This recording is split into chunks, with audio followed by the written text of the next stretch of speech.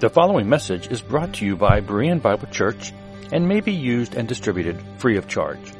For more free audio, video, and text resources, be sure to visit www.bereanbiblechurch.org. Thank you. Good morning. I want to welcome you this morning to Berean Bible Church. We are working our way through this fourth gospel.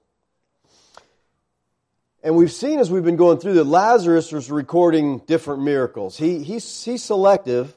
He picks out 7. And I think you know the number 7, is the number of completion, the number of perfection. He picks out 7 miracles. And these are, first he starts out with turning the water to wine, feeding the 5,000, walking on the water, giving a blind man his sight. But here is the climactic miracle of his earthly ministry. And he raises the dead. That's a pretty significant miracle. And the interesting thing here and the important thing here, it's not somebody who just passed away. It's someone's body who has begun to decay, has begun to putrefy. And it's important that we understand that this miracle wasn't done in some unknown village in the middle of nowhere. This takes place in Bethany, which is just outside the capital city of Jerusalem. And it's witnessed by a bunch of people who are there to mourn Lazarus' death. Now, for Yeshua's enemies, who were the Jewish leadership, this was the straw, the raising of Lazarus. This is the straw that broke the camel's back, per se, all right? This is the miracle that and its effects that really pushed the leadership to do away with him and ends up at the crucifixion.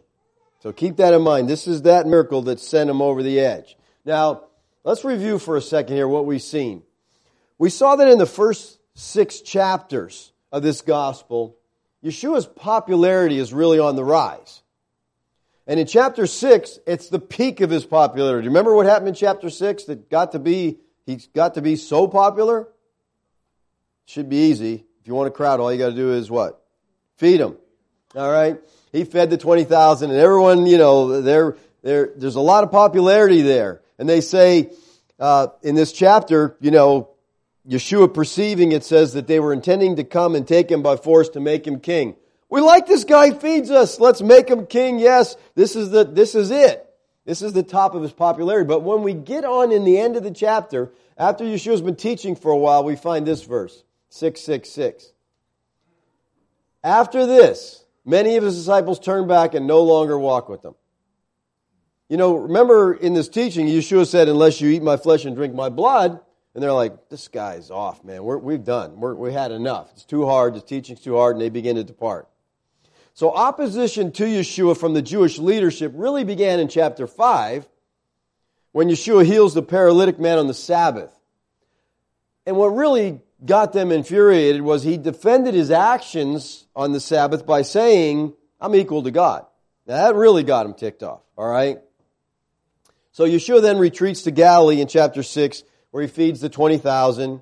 He's teaching them on the bread of life. That's the teaching there. And this feeding miracle, of course, he said, I'm the bread of life, and then he fed them.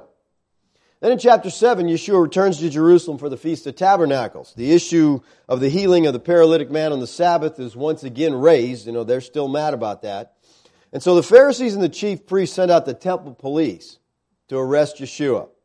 Well, they return empty-handed. Do you remember what their excuse was for not arresting him? They said, no one ever taught like this man teaches. Wow, this guy's a great teacher. You guys ought to hear. They're like mad. You're sent to arrest him. Well, in chapter 8, Yeshua claims to be the light of the world. Then in chapter 9, he demonstrates that by giving sight to a man who was blind from birth. Then in chapter 10, Yeshua claims to be the good shepherd. And he implies that the Jewish leaders are thieves and robbers who abuse the sheep. So again, the leadership try to kill him, but once again they fail. So Yeshua leaves Judea once again. He travels back to the other side of the Jordan where John the Baptist had ministered. And while ministering there, people are coming to believe. They're coming to faith in Christ. So there's a revival going on over there. And then some messengers show up that Mary and Martha had sent. And they tell him, he who you love is sick. So Yeshua says, okay, so let's hang around here for a couple more days. We're having a good ministry. Let's just keep on doing it. So they stayed there. They kept on ministering for 2 more days until, now here's what you got to understand in this text. When the messengers get to him, he says, he whom you love is sick. And then Yeshua says, this sickness is not unto death, but it's for the glory of God. So he's still alive. Then he waits 2 days and he says, Lazarus has died. So now we know he's dead. They leave to get there. When they get there, it's 4 days later. So this trip took them 4 days. Now, I know the geography here is hard to figure out, but the trip took them 4 days. All right? So they go back. Lazarus has died. They take the 4-day journey, and that gets us up to where we're at now. Now, let me just remind you how this chapter breaks down, or how we're breaking it down. Verses 1 through 16 deal with the setting in the background. We looked at that a couple weeks ago. Verses 17 through 33 focus on the dialogue with Martha and Mary. He's talking to the sisters. We looked at that last week. This morning we're looking at verses 34 to 44, which describe the trip to the tomb and the raising of Lazarus, and then we'll look at the reaction next week. Now, before we get into our text today, let me just remind you, because I've been thinking about this and haven't said it yet, there's 2 Lazarus in the Gospels. Anybody know where the other Lazarus is found? You're close. Luke 16. Okay, the story of Lazarus and the rich man. And the scholars are debating whether this is the same Lazarus or not. But when you really break down the timeline, you find out that they're 2 different guys. Okay, so I don't think this is the same Lazarus as we see in the parable. All right. Now we ended last week with this verse in 33. When Yeshua saw her weeping, and the Jews who had come with her also weeping, he was deeply moved in spirit and greatly troubled. This is a very debated verse as to why it is that Yeshua is deeply moved. Why is he greatly troubled? And the majority of commentators, the majority of scholars say he's angry. Because these terms are used in other places for the idea of anger. I don't see that. And I don't think that's right. Now notice what the text says. When Yeshua saw her weeping, and the Jews who had come with her also weeping, that moved him. So he sees them, they're sorrowful, they're grieving. So he sees that emotion that they're dealing with, and so he's grieved over that.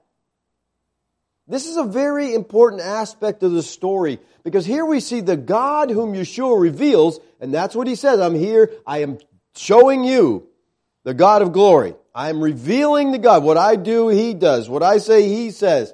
And so we see the God of glory as a compassionate, caring God. And I think that's really important. Peter put it this way: casting all your cares upon him. Why?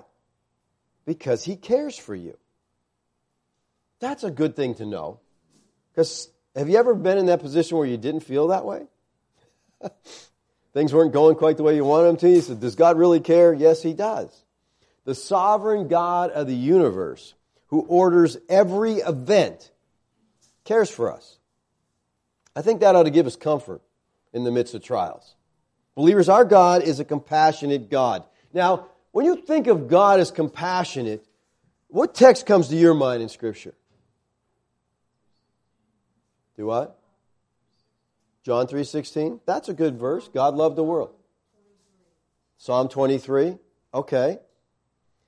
Let me tell you what comes to my mind. When I think of God as a compassionate God, I think of the prodigal son. The son ends up broke, takes his inheritance, spends it all, ends up in a pig pen, broke. He decides to go home and ask the father, can I be a hired servant? I want you to notice the father's response here, because this is incredible. He arose, he came to his father, but while he was still a long way off, his father saw him. In other words, the father was watching, looking, and he felt compassion. And he ran and embraced him and he kissed him. If we wrote that story, we'd say the father saw him and was really ticked off. I'm going to straighten this son out when he gets back here. I'm going to show him who the boss is, and I'm going to show him how bad it doesn't say any of that stuff. Here God runs to the repentant sinner. So Yeshua's emotion in our text remind us that he is both fully divine and fully human. And therefore he experiences all the depths of the emotions that we feel. He understands. what it's like. And he said, "Where have you laid him?" And they said to him, "Lord, come and see." So Yeshua is deeply moved by all this grief, and he asked them, "Take me to the tomb." So they take him there. And verse 35 says, Yeshua wept. Now the Greek verb translated wept here is dakuro, and it means to tear up in the eye, to shed tears. This is a different Greek verb than translated weeping in John 11:33. That's kleio, and it means to wail. So Yeshua wept as in the sense of he's shedding tears. He's standing there shedding these tears while the people around him are wailing and screaming. And this, we see him standing there weeping at the tomb. This fits the prophetic picture that we see in Isaiah 53. He was despised and rejected by men, a man of sorrows and acquainted with grief. He knew what grief was. He understood that. And he's standing there. People, want to question, why is he weeping? He's going to raise Lazarus in a minute. What's the big deal? Well, I think Yeshua's tears clearly demonstrate his compassion for humanity. And there's 3 times in the New Testament we're told that Yeshua wept. 3 times. Here, he wept over Jerusalem in Luke 19. And he wept in Gethsemane, according to Hebrews 5:7. So 3 different times. You got by the mouth of 2 or 3 witnesses. Let every word be established. 3 times we see the Lord in tears. Now, I got a really tough question for you here. What's the shortest verse in the Bible? Well, not really. It is the shortest verse in the English Bible. But the shortest verse in the Greek New Testament is 1 Thessalonians 5:16. Rejoice always. Rejoice always is 14 letters in the Greek, and Yeshua wept is 16. Okay? Now, many people, if you want to start a Bible memory program, most people want to start with John 11:35. And they work on this verse and they get it down. They say, there, I got a verse down. Well, now you got 2. You can work on 1 Thessalonians 5:16. Let these be the first 2 verses you start with, right? And it'll really get your memorization program kicked off. Let me give you a little Bible trivia here. I know. Just relax a second. There's nothing trivia about the Bible. I know that. But you'll understand when I get into this, okay? When the Bible was written, there was no chapter and verse divisions. You understand that? Boy, that would be tough for me. Wouldn't it? How am I going to... Well, turn in your Bible to John and then go about halfway through and, it'd be really tough to, this is what it would look like. I'd pull up verse and you go, where'd you get that from? You'd have to have it memorized so you could know where this is coming from. Well, the man responsible for dividing the Bible into chapters was Stephen Langton, and he did this in the 13th century. Well, then, in the 16th century, Robert Stephanus divided the chapters into verses. And, I'm thankful for that. I mean, it'd be really hard to teach the Bible without chapter and verse divisions. Like I said, we couldn't be on the same page. I'd be showing you verses, and you'd be trying to find them in Scripture. You'd be, is he making stuff up? Because it would be hard to nail that down. And think about this for a second, okay? When the apostles, when Yeshua, they didn't have any chapter and verses in the scrolls. So when Yeshua stood up in the synagogue and took the scroll and turned to, how did he get there? Isaiah is just one solid book. How did he turn to that chapter like that? Well, he had the thing memorized, okay? So he knew what he was looking for. So these chapter and verses are helpful, but on the other hand, it has been said the first step in interpretation is to ignore chapter and verse divisions. Okay, so they're helpful. They help us find things, but I want you to realize they're not inspired. So when a chapter ends in a new, we're in a new subject now. Not always. So just kind of ignore them as you're doing your study, but they're useful when you want to find something. All right? Okay. Now, it says, so the Jews said, see how he loved him. Yeshua's standing there weeping, And the Jews, this crowd of mourners who were there, remember, they followed Mary. They saw Mary going, and they all got up, and they headed to the tomb with them. So we got a big crowd there at the tomb. And they say, wow, he's standing there crying over this Lazarus guy. He really loved him. This is the third time in this chapter we're told that Yeshua loved Lazarus. Again, by the mouth of 2 or 3 witnesses. We're establishing this. He loves him. And what makes this really important is Lazarus is the only man in the Bible who is said to be loved by Yeshua. The only one. And in this chapter, the Spirit of God is impressed 3 times Yeshua loved Lazarus. That's important. And then some of them said, now the Jews are talking, hey, could not he who opened the eyes of the blind man also have kept this man from dying? See, Yeshua's healing of the blind man had occurred several months earlier, but obviously it left an impression on the crowd, and they're still like, hey, you guys remember that? He did that? That was a pretty big miracle. So this crowd of mourners have no doubts about the reality of Yeshua's miracle of healing the man born blind. And I think their question is really a natural one. You know, they say, since Yeshua has performed such powerful miracles, why didn't he heal this man that he loved? See, they couldn't reconcile Yeshua's love and power with Lazarus' death. Now, wait a minute. This just doesn't work out. This guy, he's crying. He loved this guy. But he's got power. Why didn't he do something? I'm sure you've heard things from people, comments like that, right? If God is love, why do you allow this to happen? You ever heard that before? Maybe you thought it yourself. That's really an accusation against God's love is what it is. If He's love. Well, He is love. Okay? The Bible says God is love. But many question that when tragedy strikes. Some say it's not fair that innocent people suffer, or it's not fair that babies die, or it's not right that men like Hitler and Jeffrey Dahmer and Ted Bundy were even allowed to live at all. There's no justice when good people struggle and wicked people prosper. It's just not right. Well, some years ago, Rabbi Harold Kirshner wrote a best-selling book entitled Why Bad Things Happen to Good People. Something wrong with that title already, okay? The Bible says there is none good, no, not one. So Kirshner's off when he starts bad things happening to good people, okay? He's off. Well, in the book, he wrestles with difficult questions from a very personal point of view. He lost a son, and so he's struggling with all that. And in effect comes up with this conclusion. God is either good, and He's not all-powerful, or He's all-powerful, and He's not good. He says you can't have it both ways. Well, Kirshner's wrong, okay? The Bible from beginning to end teaches the absolute goodness and the absolute sovereignty of God.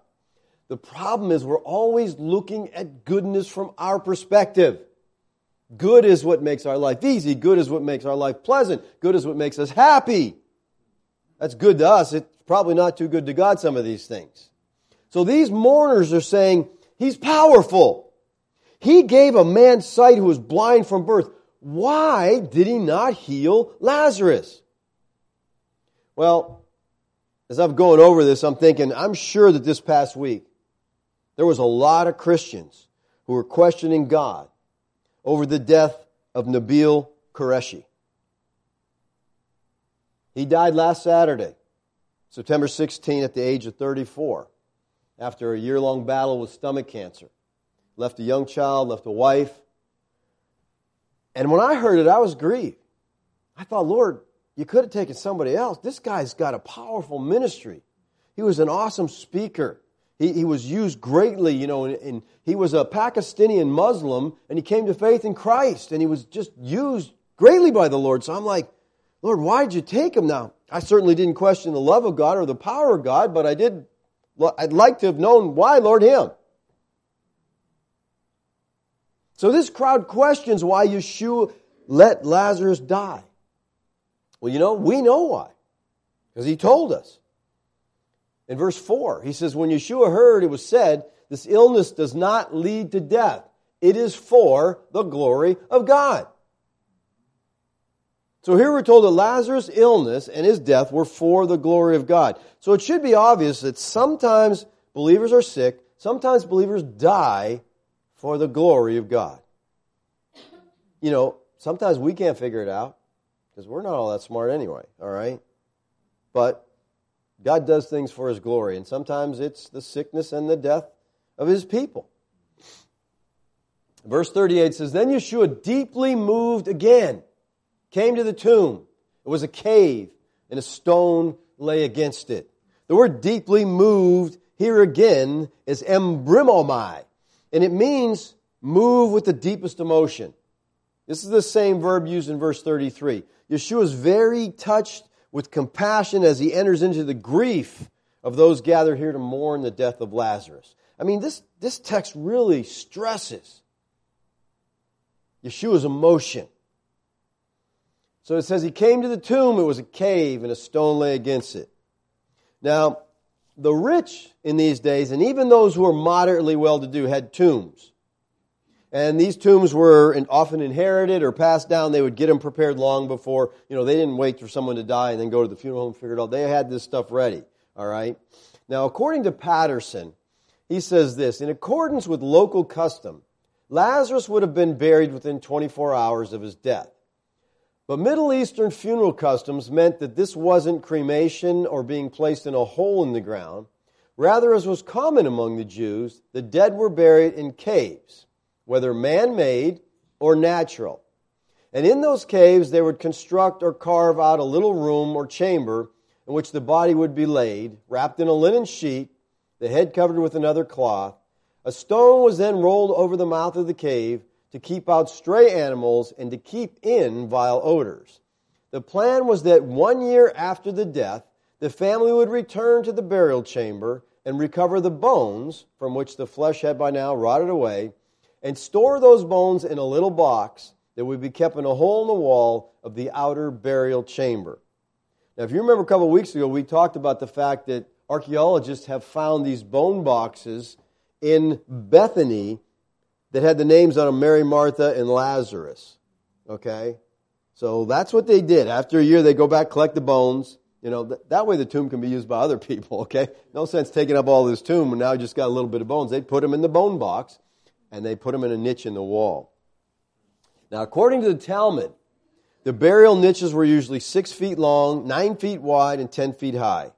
And the entrance was sealed by a large round stone that rolled in front of the opening in a channel. They'd cut this channel there that they could roll this stone in. Or sometimes they were sealed with a plug-like stone. Now that'd be a big stone to take and plug that hole up. You know, I can't even imagine that. But now, we've talked about this before. The Jews did not embalm. You know, Egypt did that. Egypt did an embalming thing. We got mummies today still. But the Jews didn't embalm because they believed that mankind came from dust and he's supposed to go back to dust.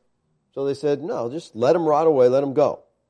And I've read that the Jews often watched the grave for 3 days, sitting around the grave watching, believing that the soul could return to the body within that time frame.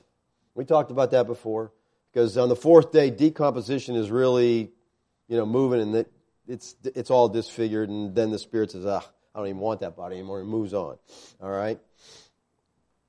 Now, the fact that this family, Lazarus' family, could afford a burial cave, it's just another indication that the family wasn't poor, they weren't destitute. And this burial site sounds really familiar with the burial site of our Lord. And I wonder if there's, is that just a coincidence? Because the Lord's burial site was the tomb of a wealthy man, all right? Joseph of Arimathea. Look at Matthew 27:60. Speaking of Christ, and they laid it in his own new tomb. This is Joseph's tomb. They took Christ, put him in it, which had been cut in the rock. See, he wasn't a natural cave. They cut this one into the rock. And he rolled a great stone to the entrance of the tomb and went away. So we have both are in the tombs. They're both in caves. The stones rolled. I mean, they sound like the same place. All right? So Yeshua is now standing at Lazarus' tomb. And he says, take away the stone. And Martha, the sister of the dead man, said to him, Lord, by this time there'll be an odor. He's been dead 4 days. Martha, the sister of the dead man. Does that sound strange to you? The sister of the dead man. What? Why don't you say Lazarus? I think it's because Lazarus is writing this. And so instead of referring to himself, he just says, oh, the dead guy. Me. That's me, the dead guy. I love this. I love the King James here. In the King James, it says, Lord, by this time, he stinketh. Okay? There's an odor. He stinketh. Obviously, Martha's not expecting Yeshua to perform any miracle here. Lord, we don't want to open that thing. That smells. I love this here about Martha. We already talked about her. She's the servant, but she's got a theological mind. She knew her eschatology. She understood some things. All right, she had a good grasp on eschatology. And she's not appealing to the Lord here. Lord, we're not allowed we're Jews. We can't get near a dead body. We'll be unclean. Let's not do that. No, she says, let's not open it because he stinks. And see, Martha is a servant, and so she's always considering others, and so she's afraid, I don't want my guests to smell that nasty odor. I read this stuff, and I just think of my wife. This is like my wife would be there. No, don't open that. It stinks. Okay? And it's the idea that caring about other people around here, So obviously she agreed to it. Okay, you can do it. But she goes, he's been dead 4 days. Over and over in this text we've been told this, all right? This is extremely significant for our understanding of what actually took place.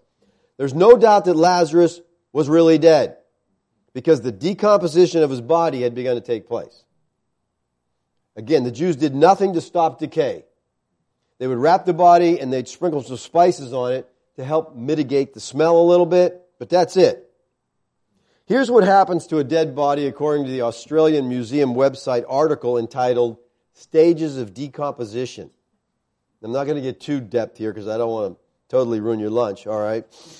But initial decay happens from 0 to 3 days. Although the body shortly after death appears fresh from the outside, the article says, the bacteria that before death were feeding on the contents of the intestine begin to digest the intestine itself. They eventually break out of the intestine and start digesting the surrounding internal organs.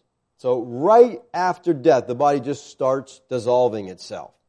The body's own digestive enzymes, normally in the intestine, also spread through the body, contributing to its decomposition.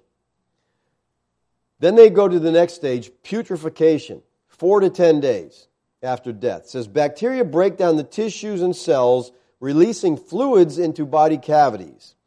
They often respire and in absence of oxygen produce various gases, including hydrogen sulfide, methane, and I love this. It says, people might find these gases foul-smelling.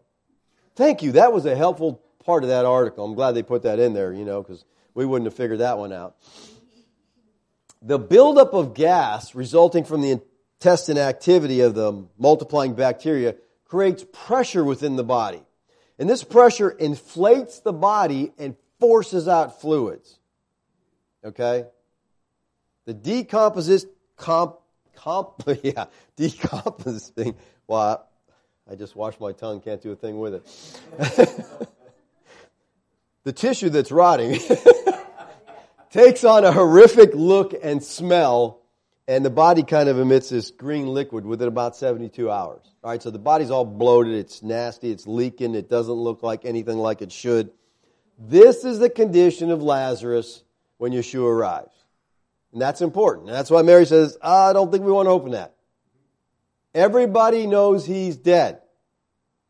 As Martha said, he stinketh. All right? So Yeshua said to her, did I not tell you that if you believe, you would see the glory of God? Yeshua makes a connection, I think, between what he is doing now and what he said back in verse 4, where he says, this illness does not lead to death. It is for the glory of God, that the Son of God may be glorified through it.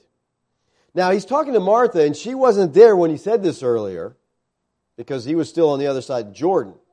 But this can be taken as a summary of what was promised in verses 23 through 26, because to raise somebody to life who has died is a manifestation of the glory of God. What does he mean by seeing the glory of God? Well, talking about Yeshua's first miracle in this gospel of turning water to wine, we're told this. This, the first of his signs, Yeshua did in Cana of Galilee, and manifested his glory, and his disciples believed in him. So these works performed by Yeshua are not just supernatural acts.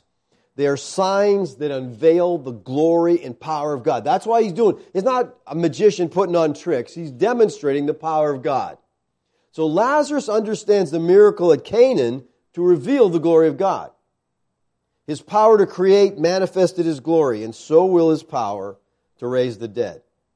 Now, this chapter starts with the mention of glory, and now we're again in glory again in this verse. So it's kind of an inclusion within the chapter. But I think this chapter also forms an inclusion with 2:11 and the first miracle. So that brings the first and the last miracle together. They're both, the purpose of these miracles is the glory of God, that the glory of God would be manifest. Verse 41 and 42 said, so they took away the stone. And Yeshua lifted up his eyes and said, Father, I thank you that you've heard me. I knew that you always hear me, but I said this on account of the people standing around, that they may believe that you sent me. Now what Yeshua was doing before he raised the dead was to show the people that he acted in absolute reliance with the Father. In total obedience to the Father. All right?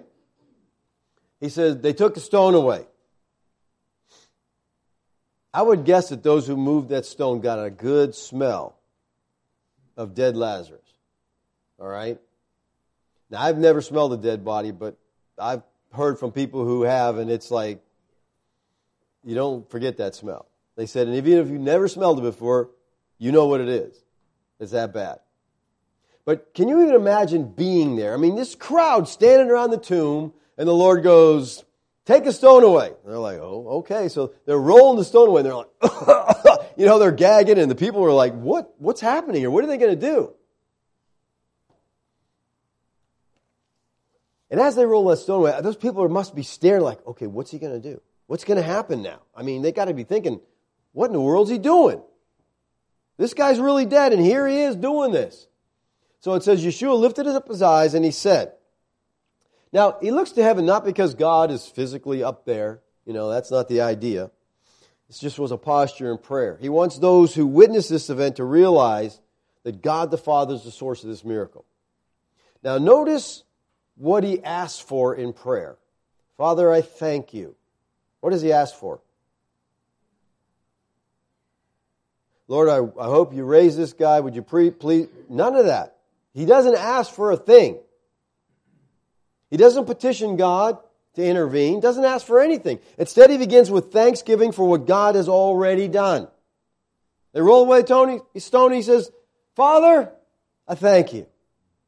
What's interesting to me is this is how Paul said we are to pray. In Philippians 4:6, he says, do not be anxious about anything. That's a command, by the way. Then he says, but in everything, by prayer and supplication, with thanksgiving, let your requests be made known to God. Now, the words with thanksgiving here in the Greek are meta eucharistia. And meta in the genitive means with. But meta in the accusative, this is meta in the accusative here. It never means with, it always means after. So let's change it. After thanksgiving, let your requests be made known to God. Why is Paul saying that instead of just crying out to God with our difficulty, doubt, and our questioning, he says, start by saying thanks. I really think this is how we're to pray. It's too often we run into the presence of God, we're like, gimme. I need this, I need that, God. And here we see the Lord, and here we see Paul saying, listen, when you go to God, go with thanksgiving. And I'll tell you what, I found if you start thanking God, and you start really counting the blessings you have and what you're thankful for, by the time you get done, you're like, never mind, I don't really need anything. I'm good. I thought I needed some, but now that I see all I have, I don't really need much, God. But he says, that's how you start. Start with thanksgiving. And that's what the Lord does. I think if you have a thankful heart too, your prayers are going to be right, because you're going to realize, wow, I really don't need that. Here we see Yeshua model this that Paul tells us we ought to do. Father, I thank you. He says, now, this is one of the few times in the Gospels that we see a public prayer of our Lord recorded. He prays with his eyes open and raised to heaven. That's the Jewish custom. And our Lord's Prayer demonstrates the truth of 5:19 and following, that Yeshua does nothing by himself, but is in totally dependence upon the Father. Now notice that his prayer does not specifically petition the Father to raise Lazarus. He spoke as though the raising of Lazarus was something that the Father already decreed, which is true. Because verse 11 he says, our friend Lazarus has fallen asleep, but I go to awaken him. This is part of the plan of God. So he's not asking God to do anything. He knows the plan. He's just thanking him ahead of time. And commenting on Yeshua's prayer life, Paul Miller observes this. If you know that you, like Jesus, cannot do life on your own, then your prayer makes complete sense. Let's reverse that. If prayer doesn't make any sense to you, it's because you think you can do life on your own. And I've often said that prayer is a declaration of dependence. When you pray, whenever you pray, you're saying, God, I need you. And when you're not praying, you're saying, God, I don't need you. Sit back and watch. I got this. All right? Hudson Taylor, the great pioneer missionary to China, said this. All God's giants have been weak men who did great things for God because they reckon on God being with them. Again, dependence. All I can do is what you do through me, Lord. And that's the idea of prayer. We are praying in dependence on God. And here the Lord starts out this tremendous miracle just by thanking the Father. Verse 43 says, when he had said these things, he cried out with a loud voice, Lazarus, come out. He cried out with a loud voice. He doesn't mumble under his breath. He's not whispering this. The crowd hears this because I don't think he doesn't want them to have any doubt that his cry and this man coming back to life are connected. All right? Hey, he's standing there, just standing there. All of a sudden this guy comes out. No, he's calling him out.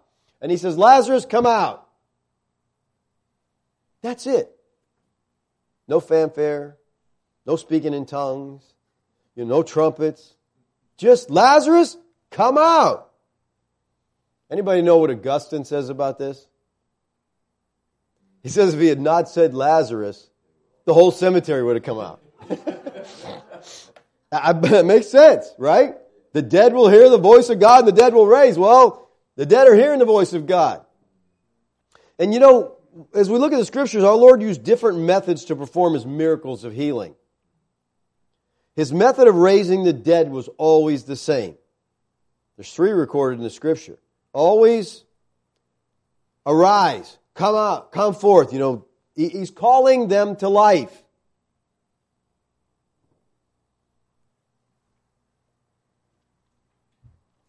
So, our Lord speaks to the dead as if they heard Him.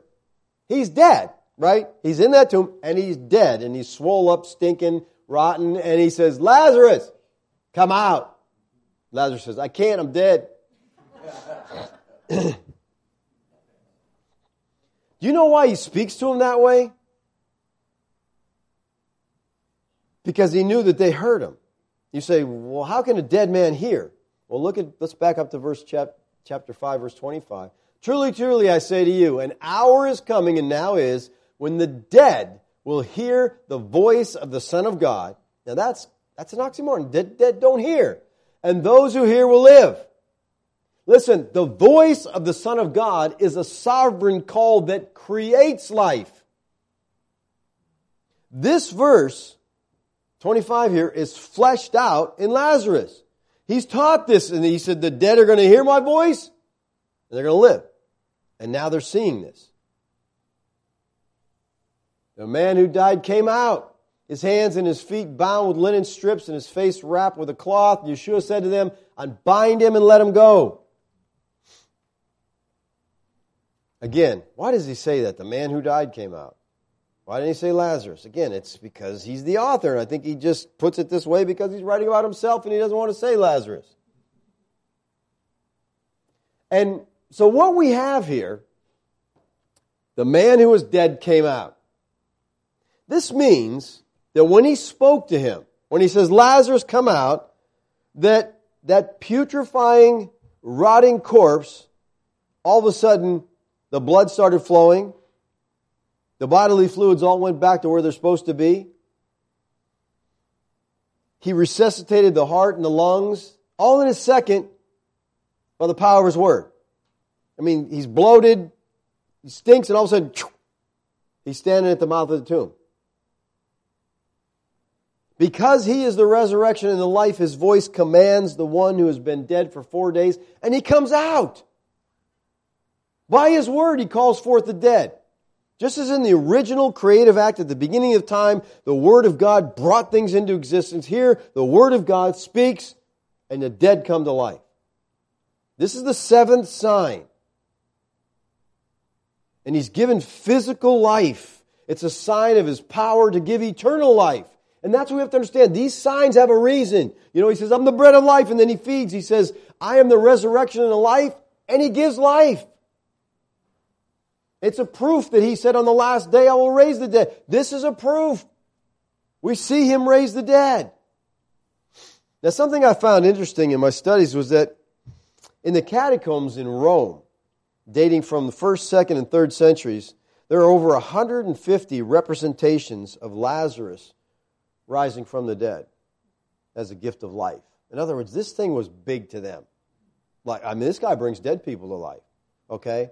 So they wanted to remember this, and they wrote it down many times.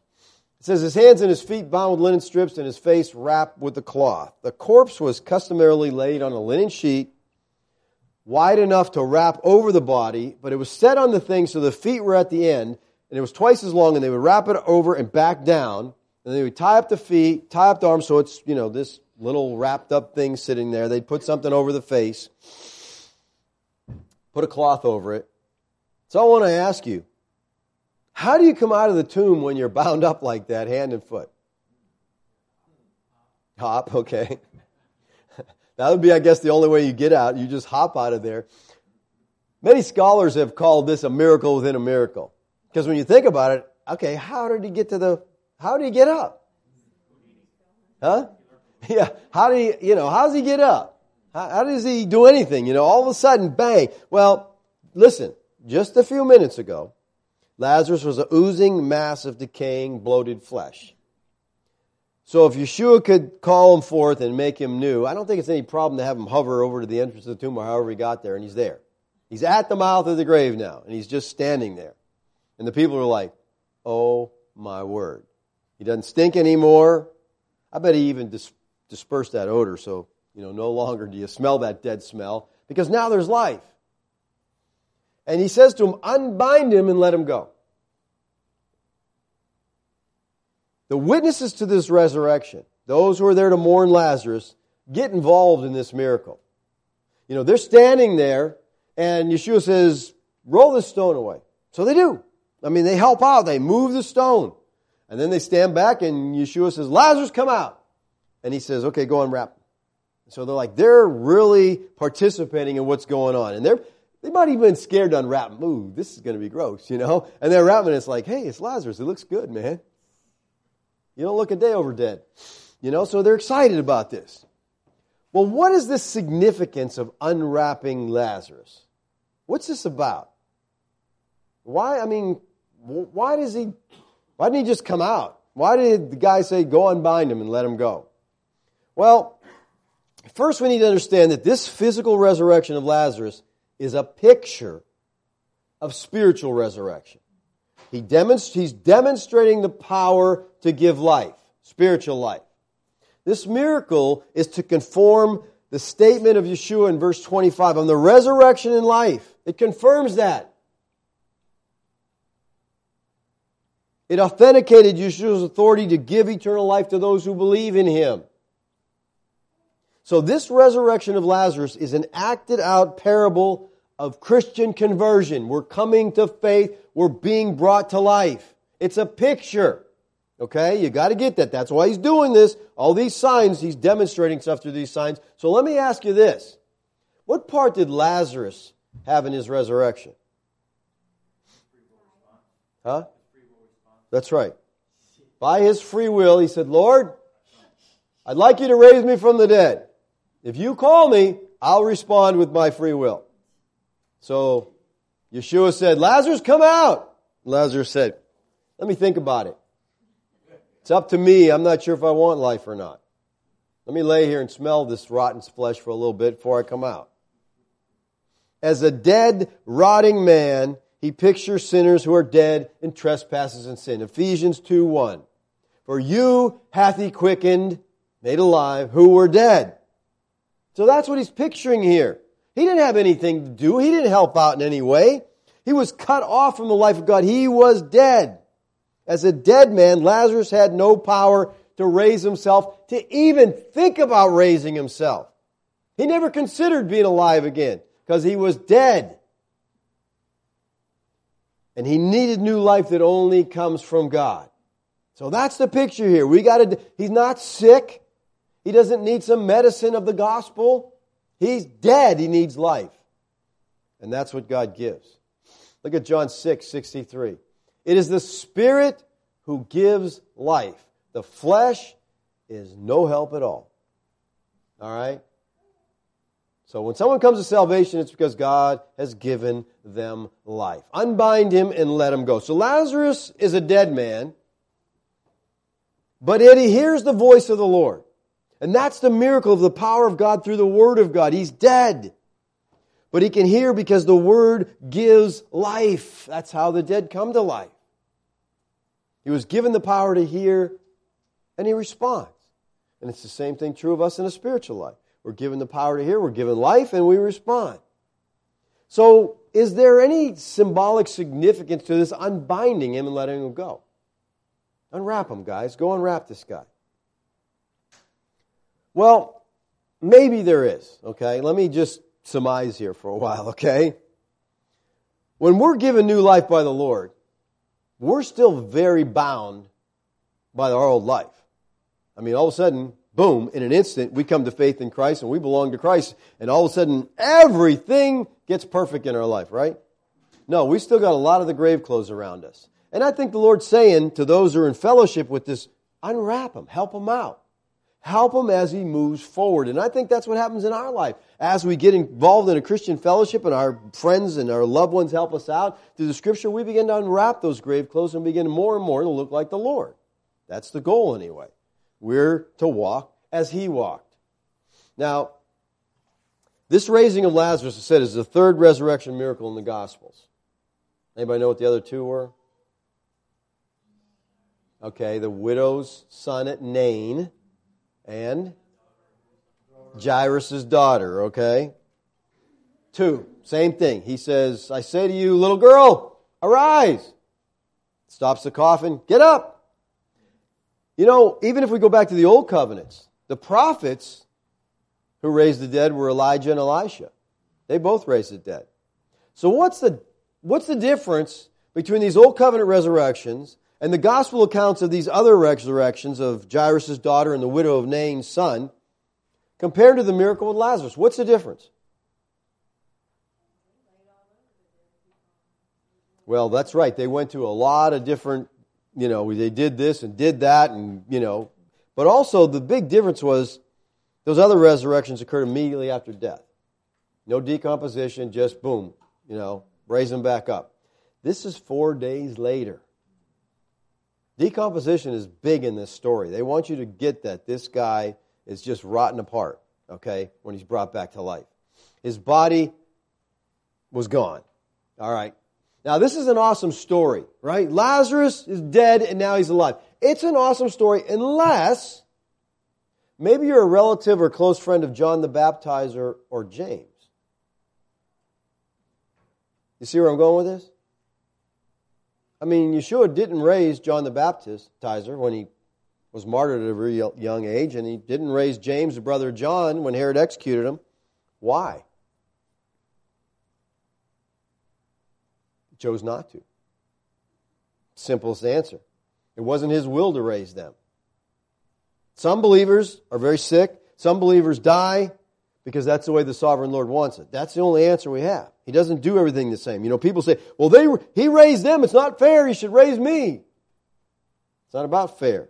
It's about God. All right? We're called to submit to Yahweh's sovereign providential will. Listen, whatever it is, that's our calling. And that's what we looked at earlier this morning. Our response is, thy will be done. It's going to be done. So it's not saying, God, go ahead and do what you want. No. It's saying when, circumstances of life that you don't like, you're just saying, God, it's your will, and I'll learn to submit to it. Because that's what's important. It's submission to the providential will of God. Now, let me ask you this. How does Yeshua's resurrection from his tomb differ from Lazarus' resurrection from the grave? Do what? One less day? Oh, okay, that's true. There's a day difference in there. How else does it differ? Well, let's look at John 11:44. He says his hands and his feet were bound with linen strips and his face was wrapped with a cloth. Lazarus was raised. He lived out the normal span of his life and he died again, right? He physically died. I mean, Yeshua, and some theologians want to argue this wasn't really a resurrection, it was a resuscitation. You can argue over words if you want. I mean, he definitely was brought back to life. But it was just the physical life he had before he died. And when he died, he's gone again. All right? But Yeshua's resurrection, he was raised to new life. He was raised never to die again. Romans 6:9.